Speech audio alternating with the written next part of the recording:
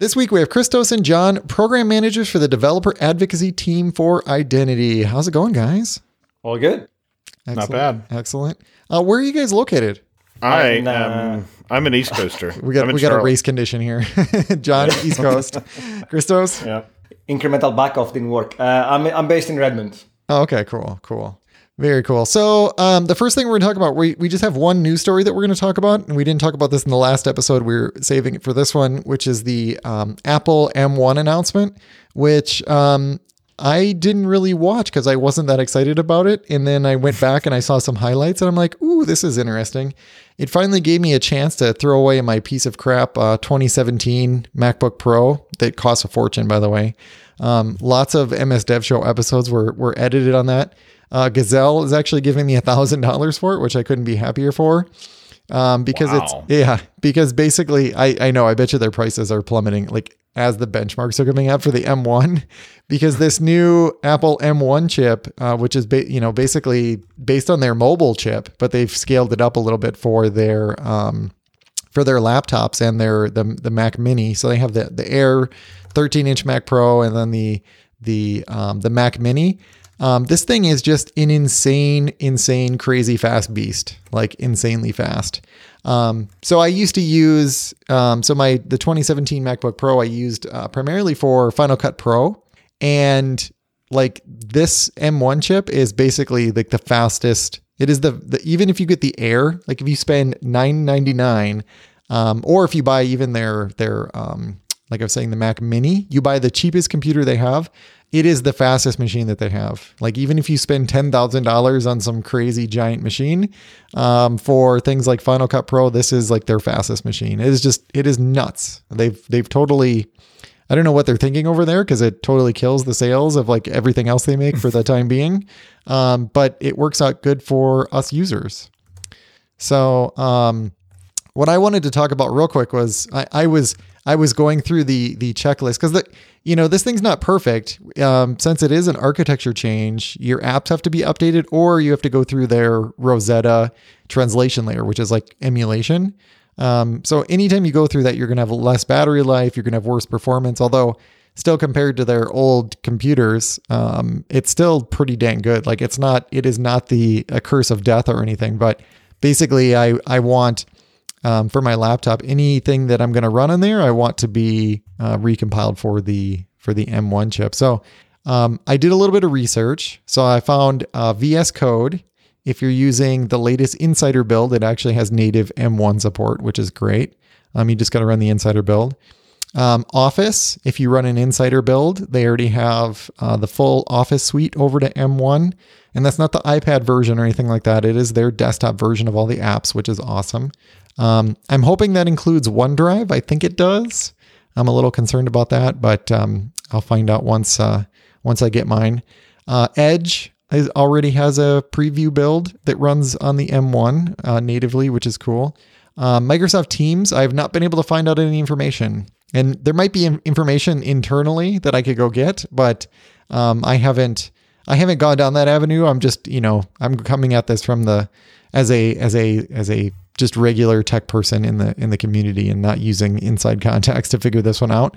So I'm not sure if and when Teams is going to come up with a build. I assume that they're going to. It's just a matter of when. Docker has announced plans, and I think they have some internal builds. So that's soon. That's like right around the corner. Handbrake has a preview build, which is a video re-encoding tool that I use quite a bit. And then Adobe Lightroom, they said next month. So basically December. So we don't have to wait very long. So yeah, those were kind of the key apps that I look at, which is, like I said, is mostly Microsoft apps, but a couple development and video and photo tools. So it's pretty impressive how quickly everybody is, scrambling to get stuff put together there. So who plans on getting one? I have a 2018. It will be hard to justify an upgrade. It's trash now. It's total trash. It is. But I'm not doing as much on my Mac these days that I used to, and so it's almost in there as a backup machine. Mm-hmm. I'm not sure about that. Also, there are things that I would like to do more. So I think, and correct me if I'm wrong, but M1 does not support x86 virtualization, right? So I won't be able to run VMs on that box. Yeah, you're correct. There's no virtualization. They tease something, I think, at one point. I'm not sure exactly how that's going to work. And honestly, like Apple has really been leading up to this. They've been deprecating tons and tons of things, on the path to this. So, yeah. And honestly, like if you are a developer, and you just want to use this thing for like full-time development, it's probably a terrible idea. Like your laptop will give you many, many less headaches and is plenty fast. That surprises me now, right? Because I remember, and I know quite a few developers that will try to work on both environments across the board. Like sometimes they will switch from the Mac OS to Windows in order to be able to achieve certain tasks. So I am surprised that they have not really catered to that audience, because there are a lot of professional developers that use Macs. And yeah, maybe VS Code is working, but there are other tools out there that they probably rely on. So I'm keen to see how that evolves. Yeah, Docker is the major gap right now. Yeah, you're going to have major issues with that. If you are purely in Apple's ecosystem with Xcode and things like that, then you're probably fine. I think it's really early days. So for me, my number one use case, for the laptop is just a video editing machine. And then all day long, I sit in front of my Windows PC, which is, I don't know, what is it, 12 cores and 64 gigs of memory. And, I have like dual M.2 drives in it. And, like it's untouchable in terms of like Apple products, unless I do want to spend $10,000, $20,000. Right. So, that is definitely not obsolete. And I'm going to do all my development on that. And honestly, like a lot of the Linux stuff that I do now, I do through in VS Code, they can do the SSH. Yeah, you can do the SSH into the containers and do all of that kind of stuff. So I run a lot of virtual machines on my desktop as well to connect to that. So yeah. So for me, it feels like they've gone back to the grassroots kind of movement where a lot of artists and a lot of design work was taking place on the Macs because they were superior in terms of performance. And then there were the boring, in quotes, developers or, the office stuff that you have to use Windows for. Almost brings back those memories of the advertisement where Macs were supposed to be fun and can be creative, and then on Windows you do the boring things. But I don't know. It's a weird kind of a move, and I think we're talking about that with JP about how they're reinventing the ecosystem so they can sell more and start anew. But it is a business decision, so I'm interested to see how that pans out. Yeah, exactly. So I'm excited about it from the pure like video editing performance, and the rest of it is just kind of a nice to have. And their laptop. So I bought the Air. Incredible battery life, no fans. So I'm pretty excited about that. I got the 16 gigs of RAM, which is actually the max. And I got the 1 terabyte of storage space. So not a very expensive machine. And it's interesting too. Apple actually gives Microsoft employees a discount. So I think it was a little over $1,500 for a pretty impressive, nice little like super portable device that lets me do video editing on the go, and then run some of these development tools, and I can kind of watch that ecosystem as that happens. So I'm really excited about it. I think it's really good, and it's incredible to see Microsoft support like across the board of like how quickly these things are getting up and running on there. So it'll be fun to watch that progress. Yeah, for me, the downside is I just really don't use Macs nearly as often as either of you guys have talked about using them. So from my point of view, it's kind of curious, if it's got this good of battery life and this good of performance, where is that going to push the rest of the industry that's not Apple? Are other chip manufacturers and computer makers going to, try to push their ARM plans or, try to achieve similar results without Apple? I hope so. If we can. Yeah. That would be amazing. I hope so. But I was thinking about this before the podcast. Like, I think it's really difficult because Apple can literally just say, this is the way we're going, and you all will update all your stuff. And like, it's really, I don't want to say fanboys, but like, this is an audience that just says like, okay, whatever you say, we'll do it. And on the Microsoft side, like you do the same thing and you say, everything's going to ARM. And they're like, I have this 10-year-old legacy application that, we're not touching it. You must make it work. And it's a different like power dynamic at play there. And I think that makes it really difficult to do because there's nothing keeping, Microsoft from doing the exact same thing. There's the Surface Pro X, which is an awesome ARM machine.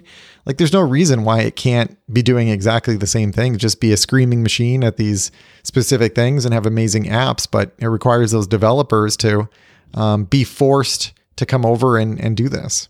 Yeah. I mean, you can run .NET 1 apps today on servers, and people expect to be able to run .NET 1 and not break anything. Right. And, Apple has the freedom to go and call it courage and remove headphone jack and chargers. And you will just deal with it. Yep. And I'm not taking, I'm not taking a jab on Apple. In fact, I like the fact that they're pushing the envelope again. They're pushing the innovation to new things. And they've done it with the iPhone in 2007 when they obliterated the market. I'm keen to see how everybody responds to that change and whether we're going to see lower efficient, more productive, more efficient CPUs coming out. Because, the CPU space has stalled. And I might be talking from my backside, but, it was the race of megahertz and gigahertz at some point and like how many things we can squeeze. Now they've gone down to how many nanometers they're designing and etching these CPUs. And I'm keen to see what the next step will be. How many operations can we squeeze into these devices and how we can improve performance. So it's interesting to see what the change will be like. I'm just not going to be the first wave of people that do the early adoption because I don't really have a need for this kind of hardware or performance right now. Absolutely.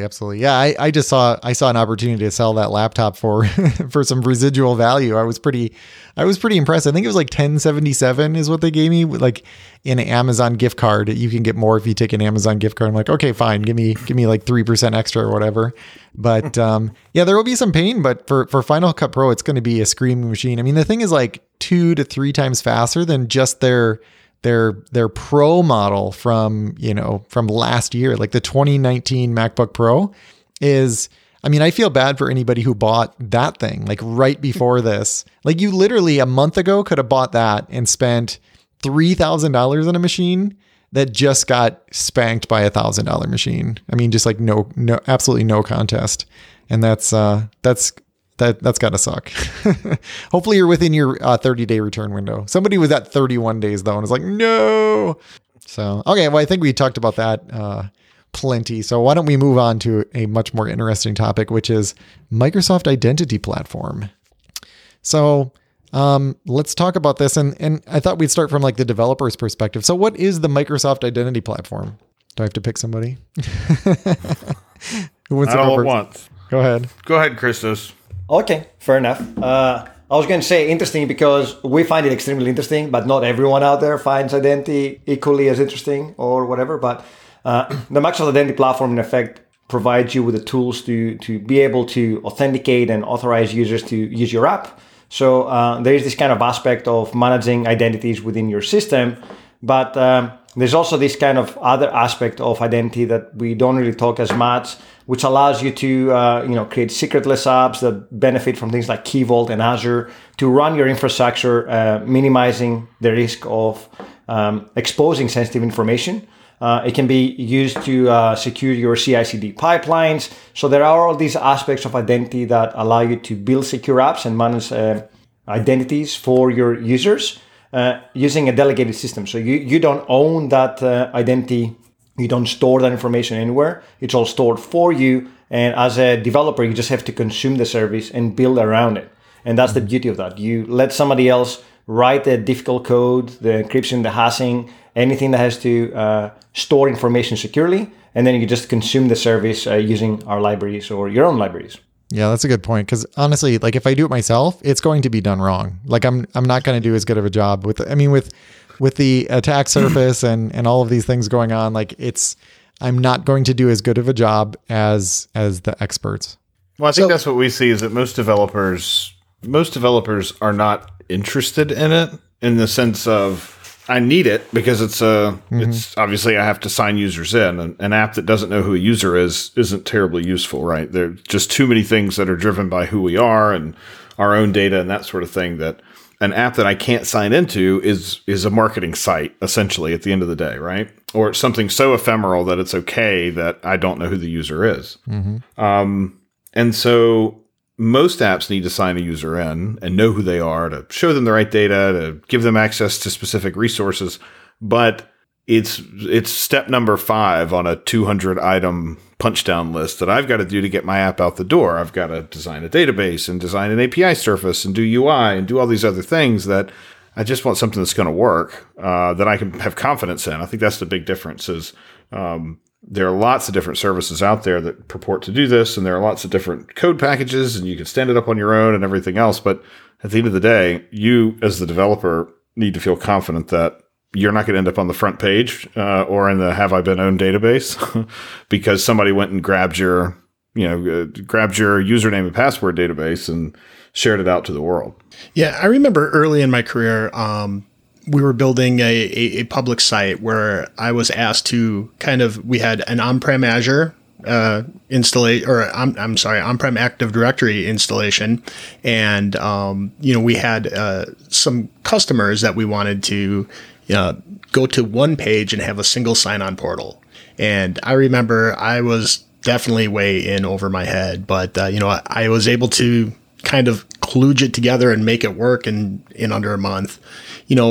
Today, what does it take to get some of these, modern, secure identity pieces stitched together? Do I need to kind of like really deep dive and really understand identity? Or is this something that kind of any developer with a reasonable amount of, research time looking at the documentation can pick up pretty easily?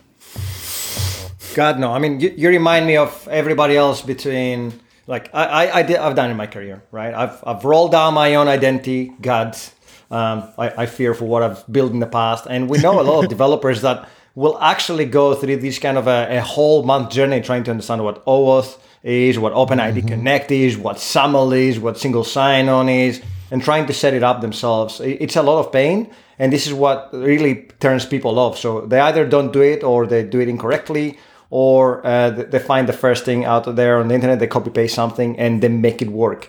What we are trying to achieve with the Microsoft Identity Platform is once you set up your tenant, and usually that tenant is managed by somebody in the IT team, they will set up the tenant, they will set up the users. And from that point on, it should be fairly straightforward following the documentation to build something and implement authentication in your systems using and the MSAL libraries for your ecosystem. So if you're in Java, JavaScript, .NET, Node, Go, we do have the capability to implement all that out of the box. And we do have documentation and samples that guide you through the experience. Ideally, like if you're doing it with .NET today, it literally takes 4 lines of code to add all that. It takes more time to configure your app registration inside Azure AD rather than just to implement it in the code. And then obviously that's the simplest scenario. There are other scenarios there, but for .NET, we try to make it easy. We're trying to take that model and make it as applicable to other languages. But from my perspective, if I can get your app out of the door with 4 lines of code, and you don't really have to understand how OAuth and OpenID Connect and what the protocols are behind the scenes, then that's perfect. I mean,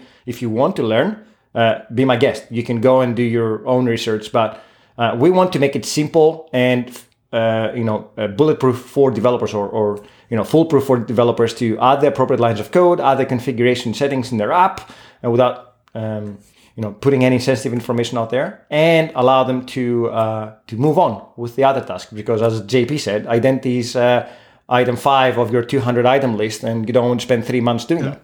So let me push back on something you said there a little bit.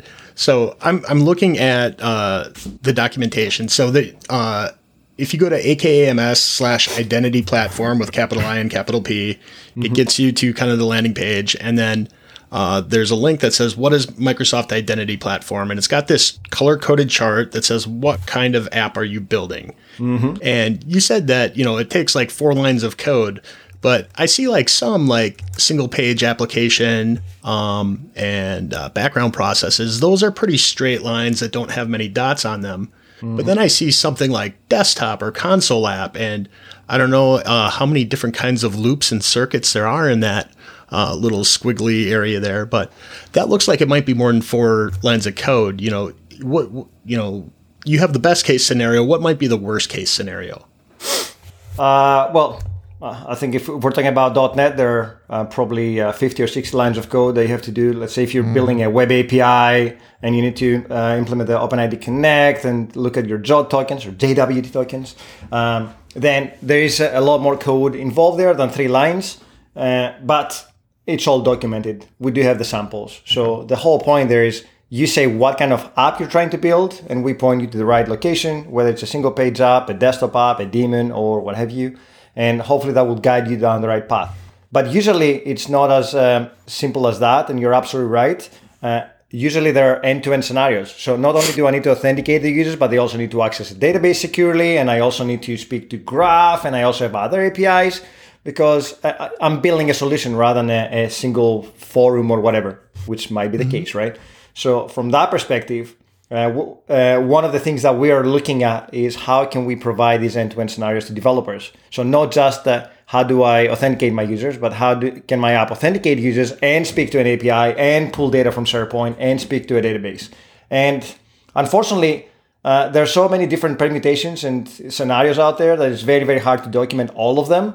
So one of the things that we do is we stream twice a week on the 45 show on Twitch and YouTube.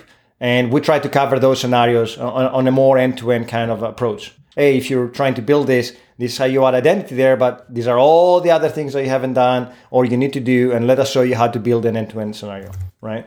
But you're right. It's usually a lot more complex than just authenticating users. Well, I'll go back to the simple example. So you mentioned like 4 lines of code to get up and running with this. So how do I find what those 4 lines of code are? I know throughout history, there was different documentation pages I've been able to find. Like where should I actually start? Our docs right now are actively developed all the time. One of the goals, obviously, for us as developer advocates is to speak to the community. Mm-hmm. And then when we find gaps or when people are getting confused, take that feedback and feed it directly back to either feature PMs or documentation. Yeah. Right now, we're building Blazor docs because Blazor is so hot these days that everybody wants to do WebAssembly. Mm-hmm. We found a gap there. The first thing we did was work with our documentation team to build this. Same for gRPC. It's super hot these days. People want to build low-end gRPC services.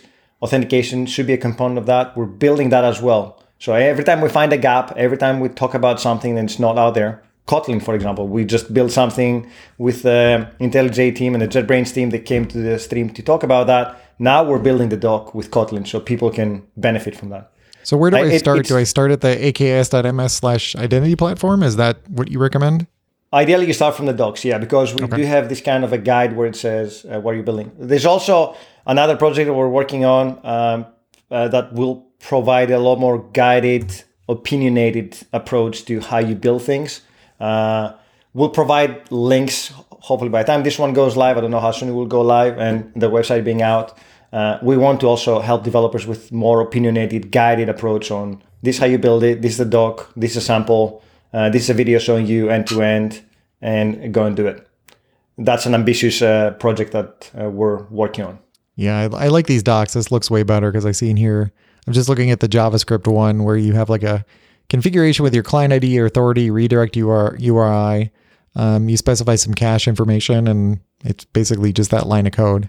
Yep. So I like that. That's the way it should work. Cool. Yeah.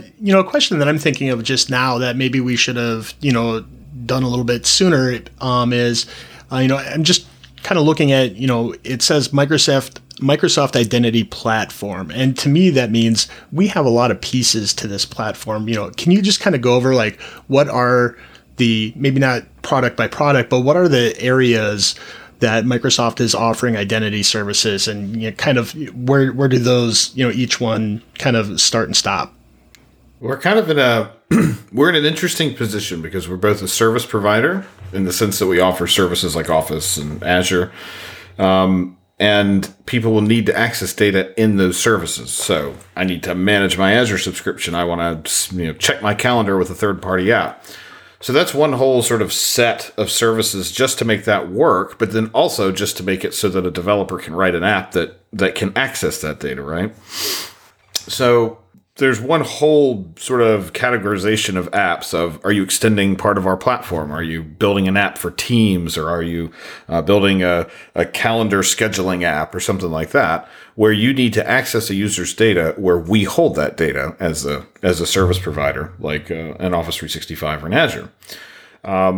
We have another whole bucket of apps, though, that are more around the identity as a service or the identity system as a whole, where I need to sign users into my apps. I need to authorize them against APIs so that they can call an API from their own front end or from a front end that we've built. And so there are all the services that go around the sort of developer experience of, I need to sign users in, I need to know who they are, and I need to go access some data on their behalf. Then there's sort of a third bucket or a third categorization of apps, which are apps that I'm selling to other people. So this is, say I'm a company like Adobe or a Dropbox or somewhere like that. A lot of my customers are corporate customers. A lot of my customers might be enterprises. And there are probably a lot of mutual customers that are both my customers and also Microsoft customers. And I want to unlock that entire ecosystem to sign into my app. I want to add the hundreds of millions of people who are in the Microsoft identity system. I want those to be potential customers of mine, and I want to give their administrators the ability to control who can sign in with all the different kind of controls and things like conditional access to force MFA before you sign into my super cool app, or to only access it from a protected device.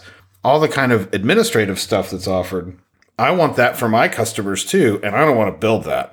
So if I'm building software to sell, supporting our platform or supporting the Microsoft identity system as a whole can be potentially a big boon for business, because I've got a ton of new features that I can offer, and I don't have to build a single one of them myself, right? So that's kind of the first question we ask when we talk to a lot of customers is, who's going to use this app? Is it going to be people who work for you? Is it going to be people who you want to sell to as your customers? Or are these people who could come from all sorts of different places? Your corporate employees, your customers who could be individuals, your customers who could be big Microsoft shops, your customers who could be completely devoid of all Microsoft services. We want to make sure we can support everybody. And kind of our second question immediately afterward is, well, what kind of data do you need to access? And the combination of those two questions kind of gives us a good idea of which direction someone should consider, be it, am I building an app for my internal business to use, an expenses app, or some line of business critical thing? Well, that's one path. Am I building an app that I want to turn around and sell, but I also want people to be able to sign in with their Twitter accounts and their Facebook accounts? Well, that's a different path. And so the code implementation work is 4 lines of code or 15 lines of code or 30 lines of code. It's kind of like WCF. It's 98% configuration, it's 2% code, and you never get the configuration right the very first time, right? Yep. So it's kind of a curse in some ways. It's a blessing and a curse in the sense that it does a whole lot of different things, and there are lots of different ways to start using the platform, and there are lots of different entry points because we have to support both all of our customers, but then also we want to attract more people to come and use the platform. So there are lots of different entry points, and there are lots of different sort of mechanisms and features and components that you can use, which is great because we can talk to a lot of different people and hopefully solve a problem for them. But at the same time, it hurts because if you're brand new to this and you're like, I just need to sign people in, why is this so hard? And you go to the docs page and, oh, well, here are 4,872 questions you need to answer for us to tell you what to do.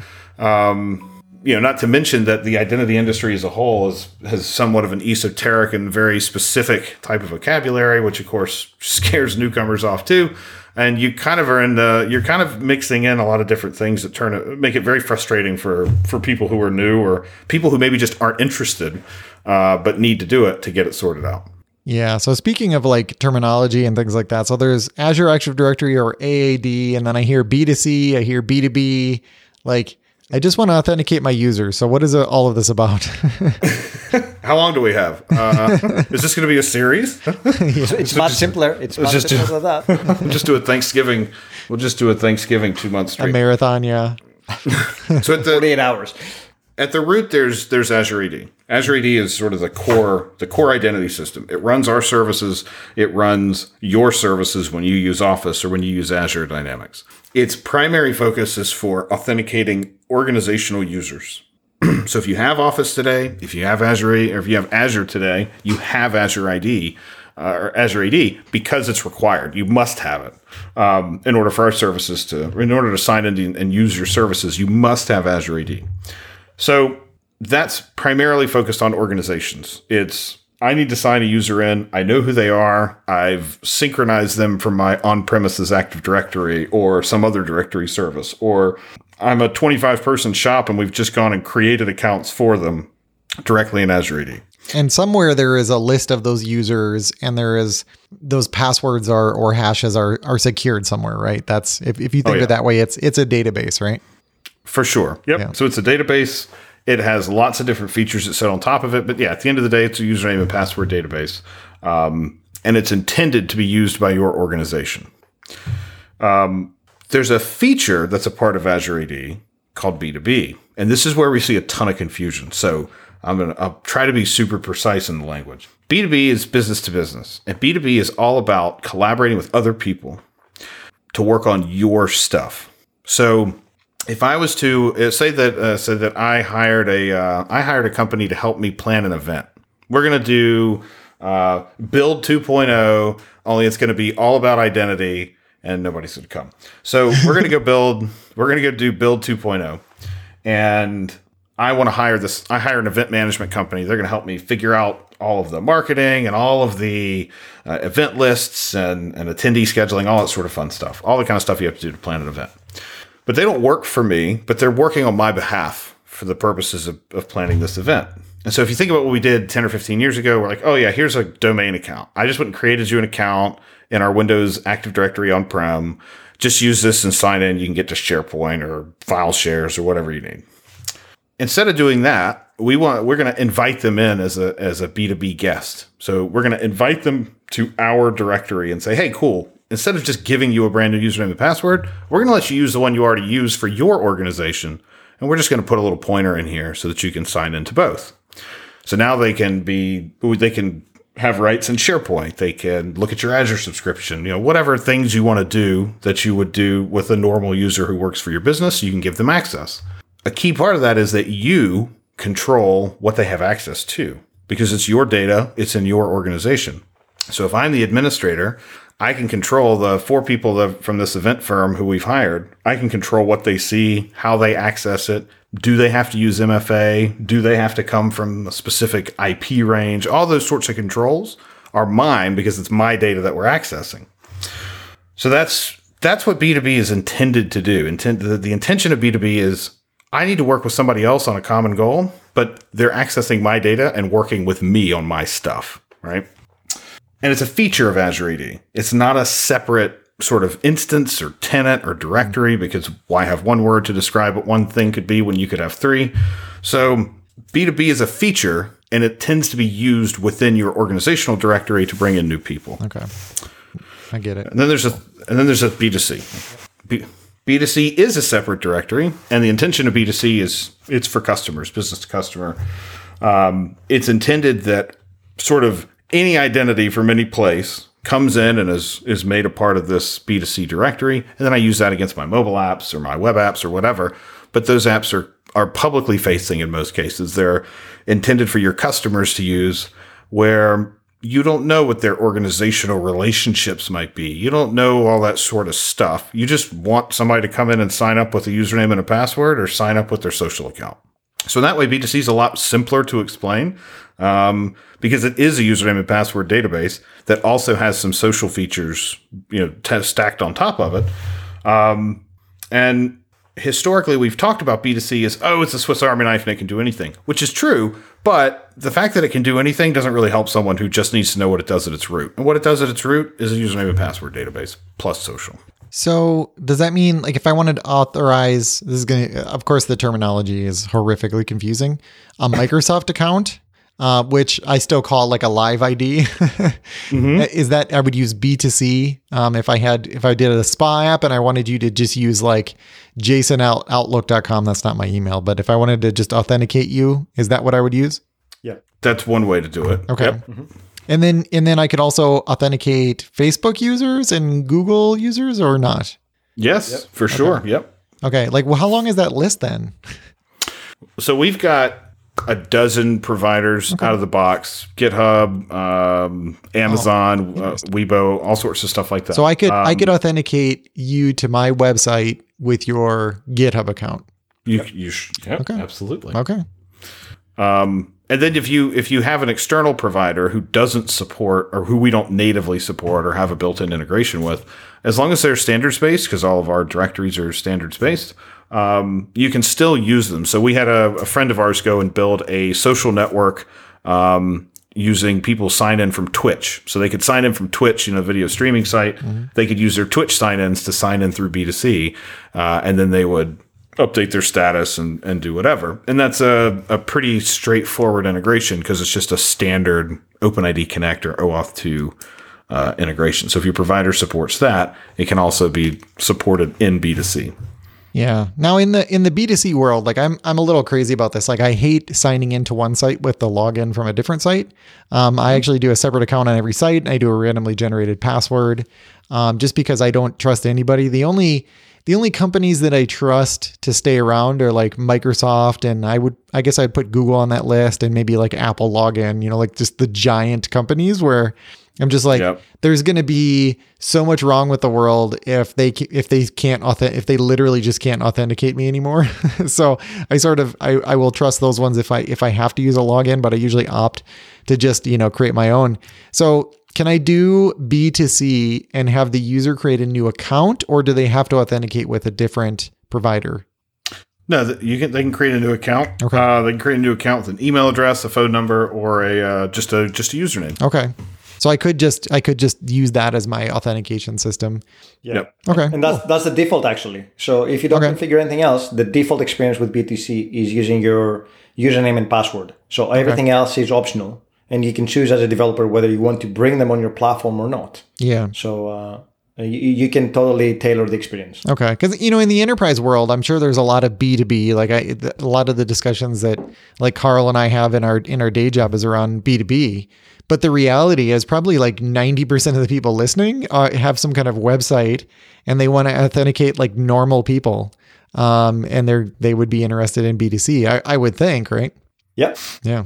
Yeah, that's what we see. Yeah, we see a whole lot more interest in B2C from indie devs, or even from people who may work for a big organization during the day, but they're building something on the side or they're building public facing stuff. We had a customer just elect to use B2C as their corporate standard for all customer facing apps, because they want to offer that to all of their customers. And certainly, and Azure AD and all the sort of corporate org stuff is cool, but they're far more interested in, we just want people to sign in, bring an identity if they want to, but give them the option to create a new username and password and go on. Like, I'm like you, I don't use third-party logins hardly at all because, I don't know, I just don't want to. It makes me anxious.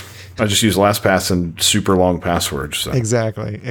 I think the password is like as almost a certificate in and of itself because they're so long. Yeah, like... So one other related question I had specifically about AAD is, we see, Microsoft obviously is running its identity on there, and as are many other big businesses, but how small is it realistic for, a small company, let's call them like the MS Dev Show podcast? Like, would it make sense for, a group that small to, try to set up AAD, or do you see that there's maybe like a minimum threshold? No, we cater to startups and all the way to the largest corporations out there, right? So if you are the MS Dev company, right, you probably have Office running somewhere. So you have Azure AD by default. You don't have to pay separately for that. And even if you go down the B2C route, you do get 50,000 logins per month for free, which means that, as a startup, you can benefit from all that without really having to have any upfront cost. And the nice thing about developers, because we tend to cater to developers, is as a developer, you don't have to think about scalability. If you're building your own identity system, you have to think about what's going to happen to my database once I grow and once I go bigger. One of the figures I like to throw out there and always catches us by surprise is the amount of logins that Azure AD does per day. That's 30 billion logins per day. That's an insane amount of number. Yes. For logins. But as a developer, I don't have to worry about whether I have one user or 100 users or 100,000 users per day accessing the system. All I have to do is add the appropriate libraries into my code, and the backend system will take care of the scalability. Mm-hmm. So you know that I have a secure backend identity provider. You do the implementation, and whether you are a startup with 5 employees or 3 employees, or whether you are the scale of Walmart trying to run their operations, for us, it makes no difference because we can cater to all of these people. As you grow, obviously, there will be organizational challenges and different departments, and you have to build your Azure AD around these kind of permissions and what have you. But you don't have to worry about all these things upfront. You just start as you are. Okay. What is MSAL? MSAL, Microsoft Authentication Library. And because I'm looking at Node.js, for example, and I see MSAL preview or Passport.js. Yes. Yeah, that's our authentication library. So we have the service itself implements 2 primary standards. There are lots of secondary ones or old ones like SAML and stuff that are implemented too, but the 2 primary ones for modern, if you're building a modern app today, are OpenID Connect and OAuth 2. Because we implement those standards, you can use any library you want. So if you are like an identity wizard, or if you're really super into it, or if you've got legacy code or vendor code that somebody else who was an identity wizard wrote, you can use any sort of standards-backed library to connect to Azure AD and to consume different things about it. In some cases, for platforms where we haven't published a library, that's the only way to integrate with it. So if you're using Erlang or something, then since we don't ship an MSAL for Erlang, you're going to have to implement it on your own. And I'm sure there's a language or there's a package out there for Erlang for OpenID Connect. MSAL is our library that we ship for working with Azure AD or B2C.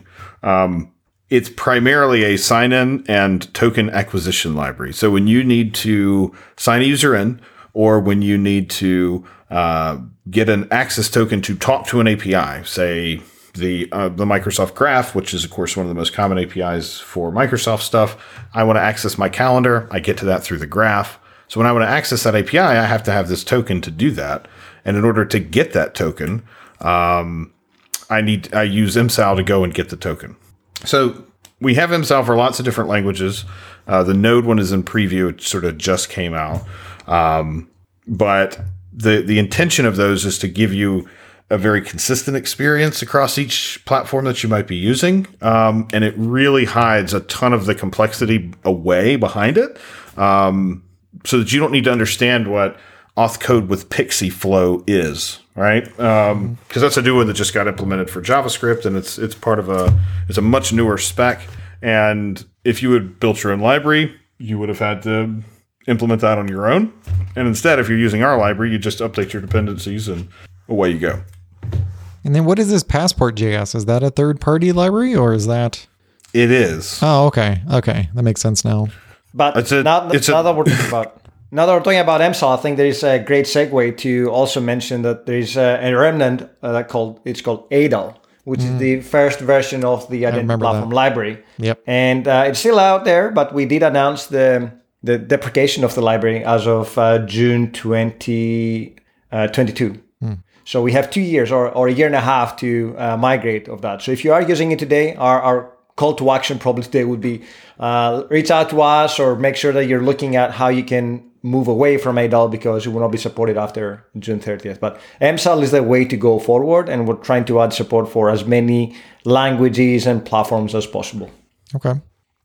On the Passport thing that you mentioned, Passport is a third-party library it's essentially middleware for signing users in. And it uses this sort of package-based thing where there are lots of different packages for different providers that have anything sort of custom implemented for them. So there are hundreds of them. We have one called Passport Azure AD, and it's an internal team owns it. So a Microsoft team builds that and publishes it, but it's part of this broader ecosystem for Passport.js. And that's what we have for Node today until MSAL Node is available. Okay. So I built an add-in for Outlook that needs to authenticate a Microsoft user. And it's really complicated because, I understood the B2B scenario that you were talking about. It's like, hey, we're going to just set up permissions for these users that are in this other directory, and we will sort of treat them as if they're in our directory from a standpoint of being able to authorize them to access certain resources. But whenever I start to try to build something to authenticate people like in my own directory, I always run into like these consent roadblocks. Like somebody has to consent. Can you help me? Like I never understand who's supposed to consent to what, and like whose privacy is being violated or whatever's going on there. I mean, if you're on the internet, your privacy is being violated. Yeah, I didn't consent. Mine's being violated. I think mine's being violated right now by 25 different services. But so we talked earlier about we're a service provider, so we hold a bunch of data about a lot of people that they willfully give us, their email and their calendars and their OneDrive files and whatever. The whole premise of the OAuth 2 and OpenID protocols, which is what sort of backs all the modern identity stuff, is we needed a good way for two systems to talk to each other who potentially don't actually know each other and don't potentially have any trust between each other. Mm-hmm. And there's also this attitude of, if I want to access my data in another service, so we'll use Facebook as an example because Facebook is one of those things that everybody hopefully knows what Facebook is. And since we're talking about privacy destroying organizations, then I figured they're top of the list. So you've got like photos in Facebook and you've got your contacts in Facebook and news posts and all sorts of stuff, right? And I want to download a nifty app that's going to download people's profile pictures and stick them on my contacts in my phone because I hate seeing, JP all the time for all my friends named John. Mm-hmm. So this app, which is built by somebody who I may or may not know, most likely don't know who they are. It's in the Play Store, the App Store, whatever. I go download this app and it's like, hey, just type in your Facebook username and profile. What could possibly go wrong, right? Or your username and password. And then you talk about, well, I'm signed into Spotify with Facebook and I'm signed into, 4,000 other apps, my pharmacy with Facebook. Well, now suddenly this username and password gets way more heavy in terms of what it can do. And so consent or scopes, you consent to a scope, is really a way to say, I want to use this app to access my data, and I'm going to give it access to do that, but a very limited amount of it. And this app is never going to see my credentials itself.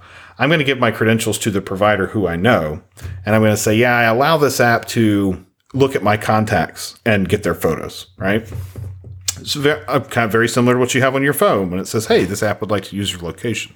Yeah, so that's me consenting to allow Facebook to share that data with whatever app I'm using right now.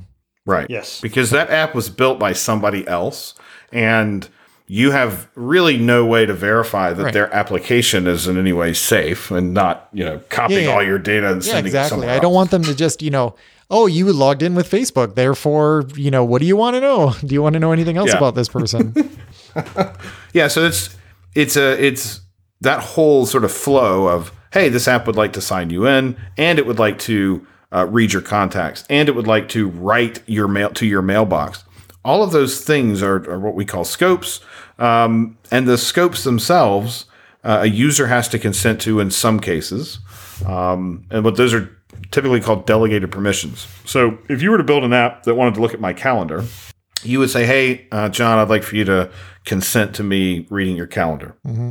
And so I'd say, yeah, I accept. I want to let that happen. And so now you can read my calendar, but you can't read Christos's calendar. Actually, I will throw a wrench into that. I can't read your calendar either. Well, maybe I can, because that was the kind of my follow-up question. So, you're able to consent to that, but then aren't there times when your company also has to consent to it? Yes. Okay. So that's the second wave, right? Yeah. So there's this concept of a delegated permission, which is one where a specific user says, yeah, I want to let app ABC access this data on my behalf, and they're allowed to do it. But you have to request that consent from every user who wants to use your app. And you only do it once. Like, you don't have to reconsent unless permissions change. But you're asking for that from each user whose data you'd like to access. And for users who have yet to consent, you cannot access their data.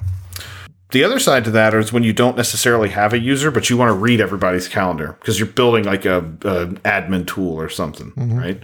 That is when you can, instead of the consent being for an individual, that's a consent for the whole org. So somebody who is an org administrator, a global administrator, has to say, yeah, we're going to do this. And that's called admin consent. And so that's a way for applications that need a broad scope, back-end services, scheduled tasks, things like that. And typically we see them as admin type of activities. That's when those apps have to have an administrator go and consent to them because there is no user. And so we're essentially consenting on behalf of all of our users to that specific app. The third case is when a user may be able to grant you a permission and say, yeah, I'm going to let this happen. But your admin says, whoa. I'm not going to let this application read the directory as you because that's way too much permission because there's privacy implications to that. And so in certain cases, not only will a user have to consent, but an administrator will also have to consent and say, yeah, we're going to allow that because some of those permissions, some of the things that you can do, you can go and read the GAL. You can look at the global address list. Any of us can, because otherwise how would we send emails?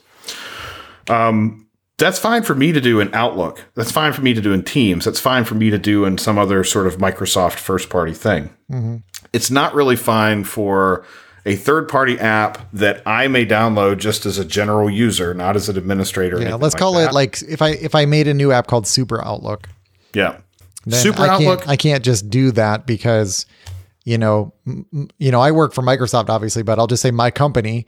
My company is like, whoa, like we're not. This is some random person making Super Outlook, and they can just siphon off all your data. So, we're not going to just allow that by default. So that's the idea. Exactly. Okay. That's the idea. Yep. Okay, I'm getting it.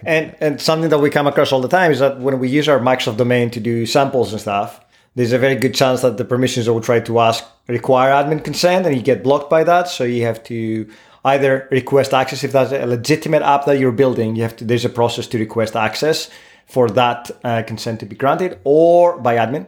Or you use a test tenant. So you can use a test tenant, and then you take that app and say, hey, this is what we build. It unblocks you from building the app, and then you can go back to your company and say, hey, Super Outlook is awesome.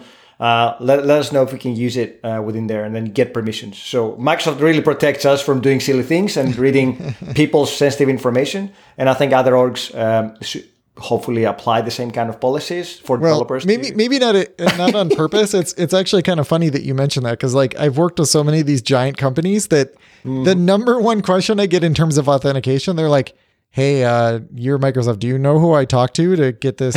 Who's the admin of our tenant? They don't know. Like they're just a user. They don't know who to go to. They're asking us to figure out how to navigate like their internal company because they just don't know. It's a big problem. Right. We talked to a customer the other day and they said, yeah, we looked up the admins and it's admin 001 and admin 002. We have no idea. We don't even know where to go from here. Yeah, exactly. Yeah, so. Okay.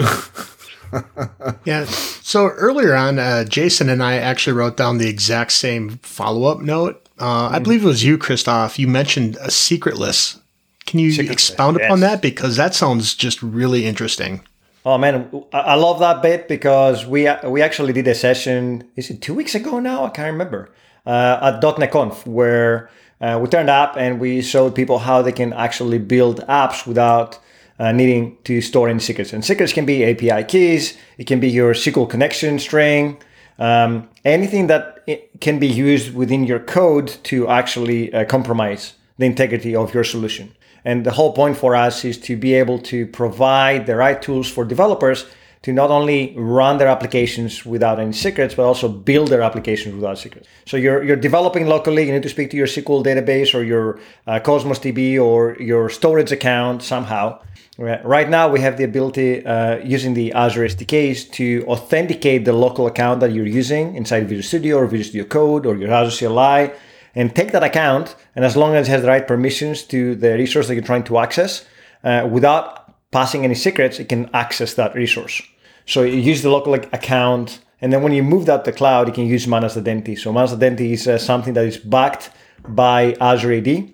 And a lot of services on Azure come with a Managed Identity. So your VMs, your app services have an account that is created for that service by Azure Active Directory.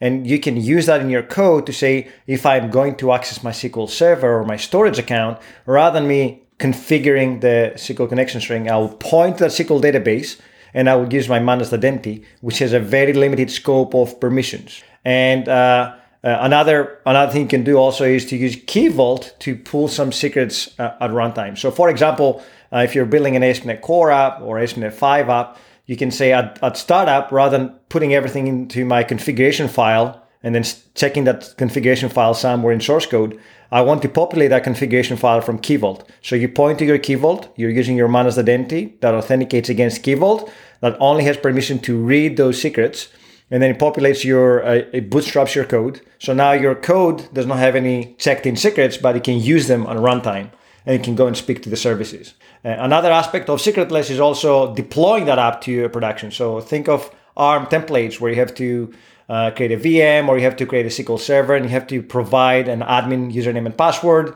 or any other services that rely on secrets. I can actually configure my ARM templates at deploy time via Azure DevOps or GitHub Actions to go and speak to Key Vault, grab those secrets, populate my ARM templates, and deploy the appropriate admins or accounts that I need to have without actually putting them in source control. Again, avoiding that kind of a attack surface or removing the attack surface. And we can do it with Terraform. We can do it with ARM templates. We're trying to show developers and organizations how they can eliminate that risk, because I've been in so many companies where developers had access to production systems. They could go and have admin permissions to their Azure subscriptions, to their database servers. And this is a scary premise. There are so many examples out there of either accidentally removing or accessing data that you shouldn't do, or maliciously going and deleting stuff or encrypting databases. I think there was an interesting story with the San Francisco Public Transit where one of their admins got fired and he was allowed to go back to his desk. So he encrypted the main database and he left. And I think for a few weeks, the San Francisco Public Transit or transport was operating for free because they couldn't actually access the system. It just goes to show that providing that kind of access to developers can be super scary. Also, I don't want to have the liability as a developer knowing my production environments. So Key Vault and Azure AD can safeguard against all these and provide you with an end-to-end experience without you having to change code. That's the important bit, right? I can run the exact same code on my local environment as I'm running in production, and my IT admins manage the keys, or Azure AD manages the keys. All I have to know is where I'm pointing my backend or where I'm pointing my code to, and it will work automatically without me worrying about that. And that's a very interesting premise. It's this kind of a facade of Microsoft Identity that not many people know about, and we love to talk about that, obviously. Yeah, and I think many people who are above a certain age have those stories to tell about something they did, whether it's on accident or, just fat-fingered something. So many stories. Yeah, and we don't want you to be another Sony, another Capcom. Like Capcom got compromised 2 weeks ago and it was in the news. Every week, if you go on Hacker News, you'll find something or some company that got compromised because a mistake was made. Like go to GitHub today and search for SSH keys, and you'll be surprised how many private keys or public keys or PGP keys have been checked in. Sometimes they are accidentally checked in. Sometimes they're totally unaware. In fact, I got flagged by Microsoft. They run a scan on all the GitHub repos, and they flagged one of the solutions I wrote 3 years ago, and there was a proper incident report that was generated and sent to me, and they're like, you have put your Azure app registration secret inside your config file. Obviously, that app registration does not exist anymore, but they did flag it to me. And we have CredScan that runs when you commit code to GitHub to eliminate that risk, but it's not uncommon for people to check in very sensitive information into their repos, public or private. Yeah, there's a great website called Git, like SHHGIT.com. and it is a live feed of all secrets that are being, or things that look like secrets that are being uploaded into GitHub. Oh, wow. Oh, yeah. It's fantastic. So, I was holy cow! It's like multiple per second. Yeah. Oh yeah. Oh yeah. Oh yeah. It's great. It's. I mean, it's terrifying, but at the same time, it's also quite interesting. So, please don't use it. Like PSA here. Please don't use any of these secrets to access any of the systems because you could be, end up in some hot water. I'm not encouraging it. I'm just saying you don't want to be out here. Right? Yes. Yeah, of course. Yeah. So, as I was listening to you talk about, secret lists, one of the other questions that I had, was about managing identity across different, functional areas. We have the infrastructure that it sits on, the actual IT administration, as well as the development. And with, these managed identity and secret list concepts, it seems like once that's set up, there's less of that friction in place of working between those teams because of the automation that provides. God, yes. That's the whole point, right? We want to make it easy for developers. We want to make it easy for IT pros. So, you set up your tenant once.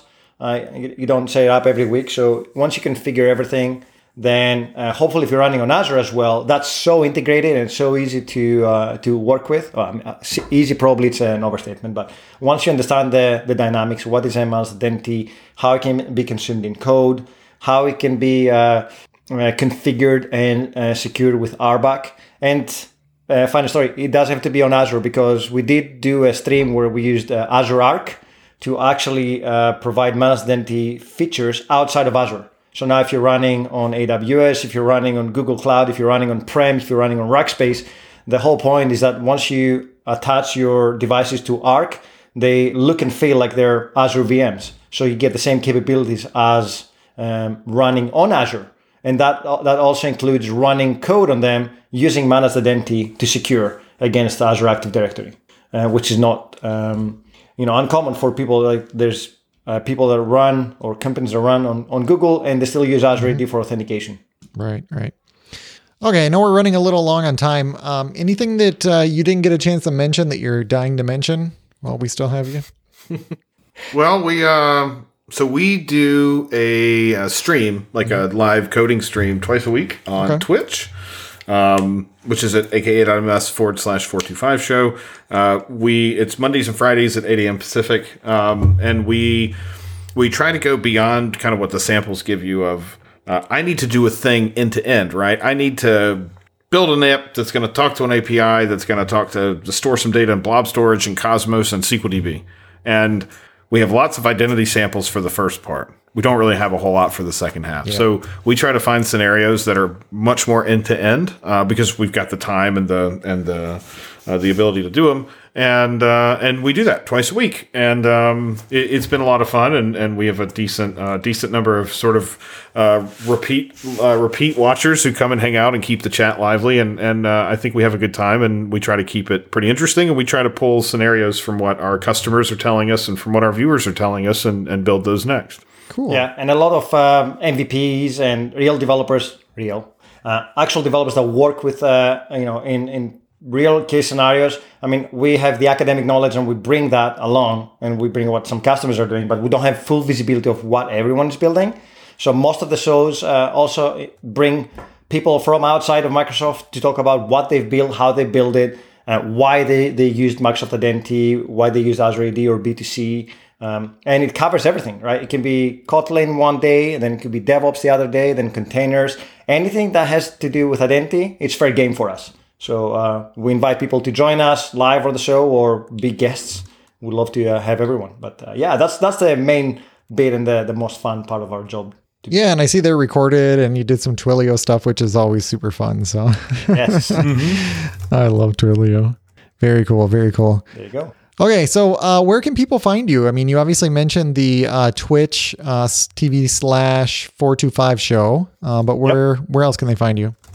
We're on email, we're on Discord, and we're on Twitter. We're very active on Twitter, so if you have any questions, where can they find you on engage Twitter? with us on Twitter, and then we can take it from there. So if it's a simple one-liner answer, we can answer on Twitter. If you have to reach out to us for bigger support issues or leave your feedback, then we do have an email alias, the45show@microsoft.com. Or sorry, 45show@microsoft.com. So email us. Anything. Okay. And where can they find you on Twitter? Full name. Mine is Christos Matskas, and mine is Asher and Chill. It hasn't aged very well, to be quite honest, but it's okay. I feel like I need to change it, but somebody's got the one I want, so I'm waiting for them to. I'm waiting for them to give it up. I understand. Okay, cool. And Carl, where can people find you? You can find me on Twitter at Carl Schweitzer. And you can find me on twitter.com/ytechie. So guys, thank you so much for coming on here and talking to us about the Microsoft Identity Platform. It's there's a lot to it, but it's very cool stuff. So thank you. Thanks for anytime. Thanks for having us.